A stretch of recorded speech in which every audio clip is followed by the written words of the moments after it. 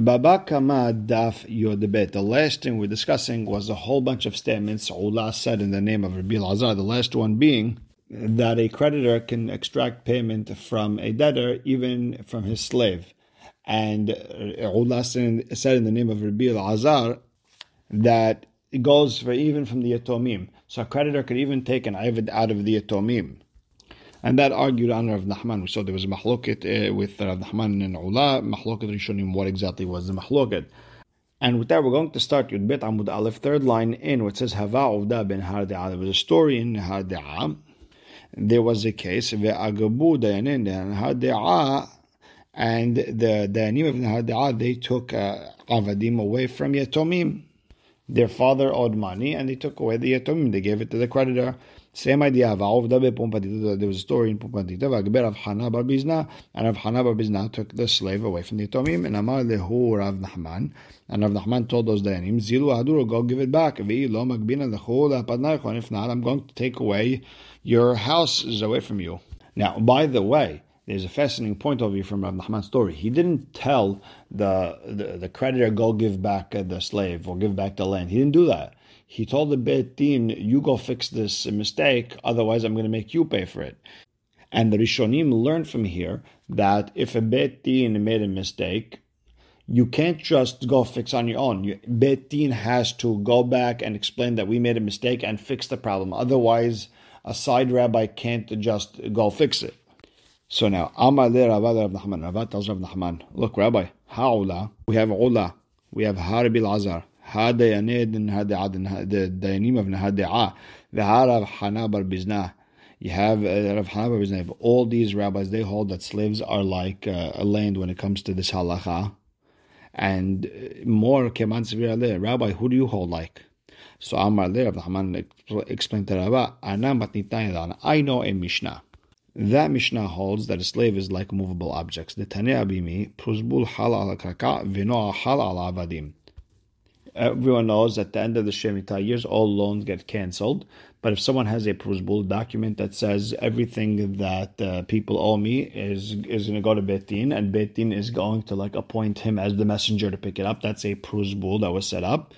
The Pruzbul works only on land, but not on slaves. Meaning, the lender could go pull out land, but he cannot pull out slaves. Because we're understanding that slaves is like a movable object. We have another halacha that movable objects get bought with land, but they're not acquired with slaves. So if I acquire a house with a chair inside, I get both. But if I'm acquiring the slave, I don't get the slave with the chair that he's sitting on. So here's two dinim that slaves is not like land. And Rav Nachman holds like that. So the Gemara says, Lema ketaneh. So maybe this idea that if slaves is considered like land or not, or are they considered like movable objects, Lema ketaneh, let's say it's a mahloket tanaim. We have one bright that says, Machalo avadim v'karkaot. If someone sold to his friend slaves and land, Yahzik ba'avadim, if he took possession of the slaves, lo kana karkaot, he did not acquire the land. Ba'karkaot lo kana avadim, and if he acquired the land, if he took a possession of the land, he didn't take possession of the slaves.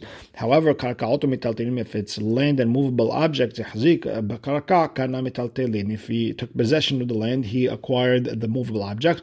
The mitaltelin lo kana karka. If he took possession of the movable objects, he didn't acquire the land. Avadim mitaltelim, slaves and movable objects. Hazik ba'avadim lo kana mitaltelim lo kana avadim. If you took possession of one, you didn't acquire the other one yet. The problem is, v'hatanya, we have another braita, hazik ba'avadim kana mitaltelin. If you took possession of the slaves, you acquired the movable objects. My love ba'aka miflage.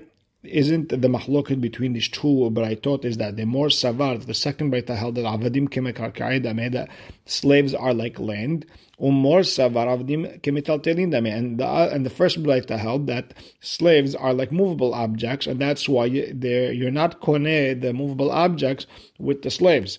So the Gemara says no. Everyone's going to say that slaves are like land. Whoever taught that you could acquire slaves and movable objects, I understand him. V'hadetanya, and the first braita that said lo kana, you have to say that according to him, it's really because ba'ina kakao dumya de'arim metzurot bihuda de lo naide. It has to be because we need land that are fortified in Yehuda, things that don't move. Ditnan, and the Gemara explains itself. Nechasim she'en lahem achrayut, nikrinim nechasim she'esh lahem achrayut. Movable assets are acquired with real estate. Bikesef bisharu bahazaka, with either money, with a contract, with taking possession. Menaha nemileh. How do we know this? Because Amar Hizkiah explained, Amar Kira, the Pasuk says, Baiten lahem aviyem matanot rabot lechesef ulzahav ulmigdanot. He gave them all these movable objects like silver, gold, all these different types of things with the land, meaning you're acquiring all these objects with the land. And this land was fortified, not movable cities. So Ika de Amre, and some say that Amar Ika Bered Ravi'idi Dechule Alma, everyone will tell you that Avde Kemetaltelin Dame, that slaves are like movable objects. V'hadetanya Lokana, the first braita that said you're not Koneh, Shapir, I understand it. And Hadetanya, and the second braita that said Kana, that you could acquire movable objects with slaves, Be'odan Alav. That's if the movable object is on the slave. So you're Koneh with a Kinyan Agav, one with the other. One is on top of the other, and you acquire both. So the Gemara says, so okay, one's on top of the other. Who cares? Hatzer mehalecheti. It's a moving yard. The hatzer mehalechet lokana, and a moving yard, it does not acquire whatever's on it. If you want to tell me that the slave is not moving, and that's why it acquires, Rabbah said, if something is movable, then even when it's stagnant, when it's not moving, it's still not koneh. You still not acquire whatever's on it. And the Gemara ends off, no, what Rav Ika was talking about was where the slave was tied down and it's impossible for him to move, and then you put something on him, okay, you acquire both. Now the Gemara has a question. We have a braita that says if someone took possession of the land, he acquires the slaves. So the Gemara explains, Hatam again, be'omdin betocha. Over there we're talking about a situation where the slave is inside of it. Miklal dehai lokana kshe'en omdin betocha. It sounds like the braita that said that if someone took possession of the land and he didn't acquire, it's when the slaves are not inside. The problem is haniha lehachlishna de amarav ika bered Rav Ami. I understand, according to the second thing that Rav Ika bered Rav Ami said, that avde kemitalteled dame, that slaves are like movable objects, then hainu de'i omdim tocha in ilo lo. Now I understand if the slaves are inside of it, okay, the kinyan works, and if not, if they're not standing inside of it, then it doesn't work. But according to the first explanation where he said that slaves are like land, lama li omdin betocha, why do they need to be inside? Ha'amar Shmuel, but then Shmuel said machar lo 10 sadot b'10 medinot. If someone sold to his friend land, he sold him 10 lands in 10 different countries. So let's say he had properties all over the world, and he sold them, all of them. Once you acquired one of them, you acquired all of them. You don't need to do a hazakah on each one. One of them is good enough. So if that's the case, and we're saying that land and slaves is the same thing, then why do the slaves have to be inside the land? The chora, if you're buying one, you should be able to buy the slave wherever he is. But the Gemara pushes back. But according to you, you want to say that slaves are like land. But according to the language that says slaves are like movable objects, why do you need to be inside? But didn't we say that movable objects don't need to be piled up in the land? Really, what's the reason? You have to say there's a difference between movable objects that move around like slaves to movable objects that don't move. The idea is that movable objects are acquired with land because they're really nothing. You're showing that they're batel when it comes to the land. But when the object can move around and has power and has a mind of its own, then you can't say that. And that's why the Gemara says, Hachinam, you got to say over here also, Shani mekarke'aydin aydeh mi mekarke'aydin land. Yeah, according to the answer that slaves are like land, you have to say there's a difference between land that moves and land that doesn't move. Avda mekarke'aydin aydehu. You have to say that a slave is movable land, and therefore he's not considered part of the ground, and therefore he needs to be inside, otherwise you can't acquire it. And Hatam, in regards to the 10 lands all over the world, Sadnad ar'ahadhu. The land is all considered one. All the land all over the world is all stuck to one big clump of earth. Therefore, when you acquire one, you acquire all of them. Meaning they're all stuck down and you acquire it together. Next, we learned in the Mishnah, Nechasim she'en bahen me'ilah. One is liable only for damages that are not kadosh, that if I use them for my own personal use, it would be considered misusing kodesh. And only then, if someone damaged something that's not kodesh, then you would be obligated to pay. So now, the Gemara understands, me'ilahu delet behu ha-mikdash kadshe. It sounds like there's no me'ilah, but there's still some sort of a kodesh. That means we're talking about some sort of low-level kedusha, that if I misuse them, it's not considered me'ilah. So Mantana, who's the Tana who holds that? So Amar Rabbi Yohanan bekadashim kalim. We're talking about low-level kadashim that don't have me'ilah. Ve'elibad Rabbi Yossi Agili, and it's according to Rabbi Yossi Agili, the Amar, he said that the low-level kodashim are mamon be'alimhu. It's the money of the owner. Meaning they belong, they're the assets of the owner. You're right, they're kadosh, but they're still technically owned by the owner.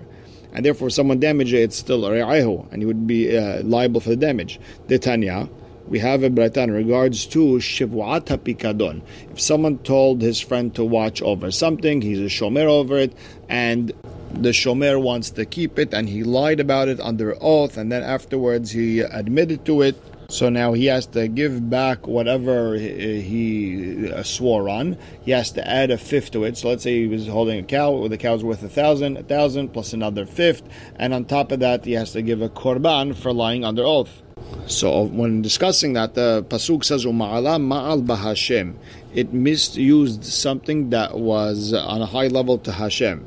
Lerabot kadashim kalim. But coming to add kadashim kalim, that if I gave, let's say, an animal that was low level kadashim to my friend to watch, and he lied about it, that he shehen mamono, it's really my money, and therefore, if he lied about it, he would have to give me principal plus a fifth plus a korban. And all this is Divrei Rabbi Yossi Galili, and you see, according to Rabbi Yossi Galili, low-level kadashim, there is, even though there is me'ilah, it's still considered the assets of the original owner. The Gemara has a question: V'hatanan hamkadesh b'chilko. If someone mekadesh a woman with the part that he got from a korban, so let's say he got a nice rib steak from a korban, and he gives it to a woman, haret mekudeshet li, with this rib steak. Ben bekadshe kadashim, ben bekadashim kalim, ena mekudeshet. The Mishnah says, whether it's low level or high level kadashim, she is not mekudeshet.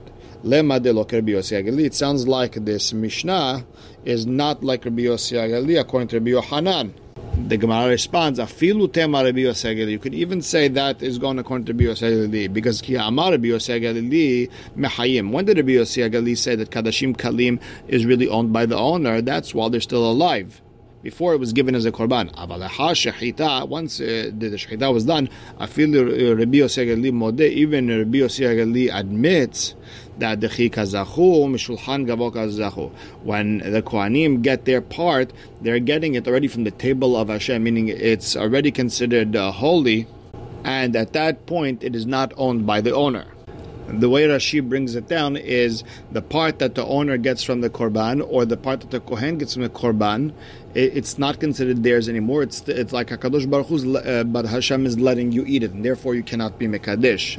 Tosfot argues on Rashi in the aspect that the owner can be mekadesh a woman with his part of the kodashim that he received, even if it was after shechita. Interesting sugya. Now the Gemara has a question: Umehayim mi amar. Now wait a second. Did Rabbi Yossi Agali really say that kadashim kalim belong to the owner while it's still alive? And that's it. Once the shechita was done, it doesn't belong to the owner. V'hat tanan, we learned in regards to a bechor, firstborn animal that you have to give to the kohen. Mochrin oto, you're only allowed to sell it when it's a tam hai, when it's the bechor is complete, not wounded, and it's still living. Uba'al mum hai v'shahut, and if it was wounded, you're allowed to sell it while it's alive or after it was slaughtered. Umekadeshin bo et aisha, and kohanim could use it to be mekadesh a woman with it. Ve'amar Rav Nachman amar Rabba bar Abuha lo shanu ela bechor bazman hazeh. We're only talking about bechor nowadays when there's no Bet HaMikdash. Dechevan de lo hazel lakrava, you can't give it as a korban anyways. Itlu lekohanim zechiyah begavayu. The kohanim have some sort of ownership in it. Aval bizman shebet HaMikdash kayam de hazel lakrava, in the time of the Bet HaMikdash when you're supposed to give it on the mizbeach, lo. Now, ve'eti ve'Rabba Rav Nachman, and Rabba asked a question to Rav Nachman. It says in the pasuk, "Ma'ala ma'al ba'Hashem." You misuse one of the kodashim of Hashem. Lerabot kadashim kalim shehen mamonot divrei b'yosegedli. It's coming to add low-level kadashim that really belong to the owner, according to Rabbi Yosegedli.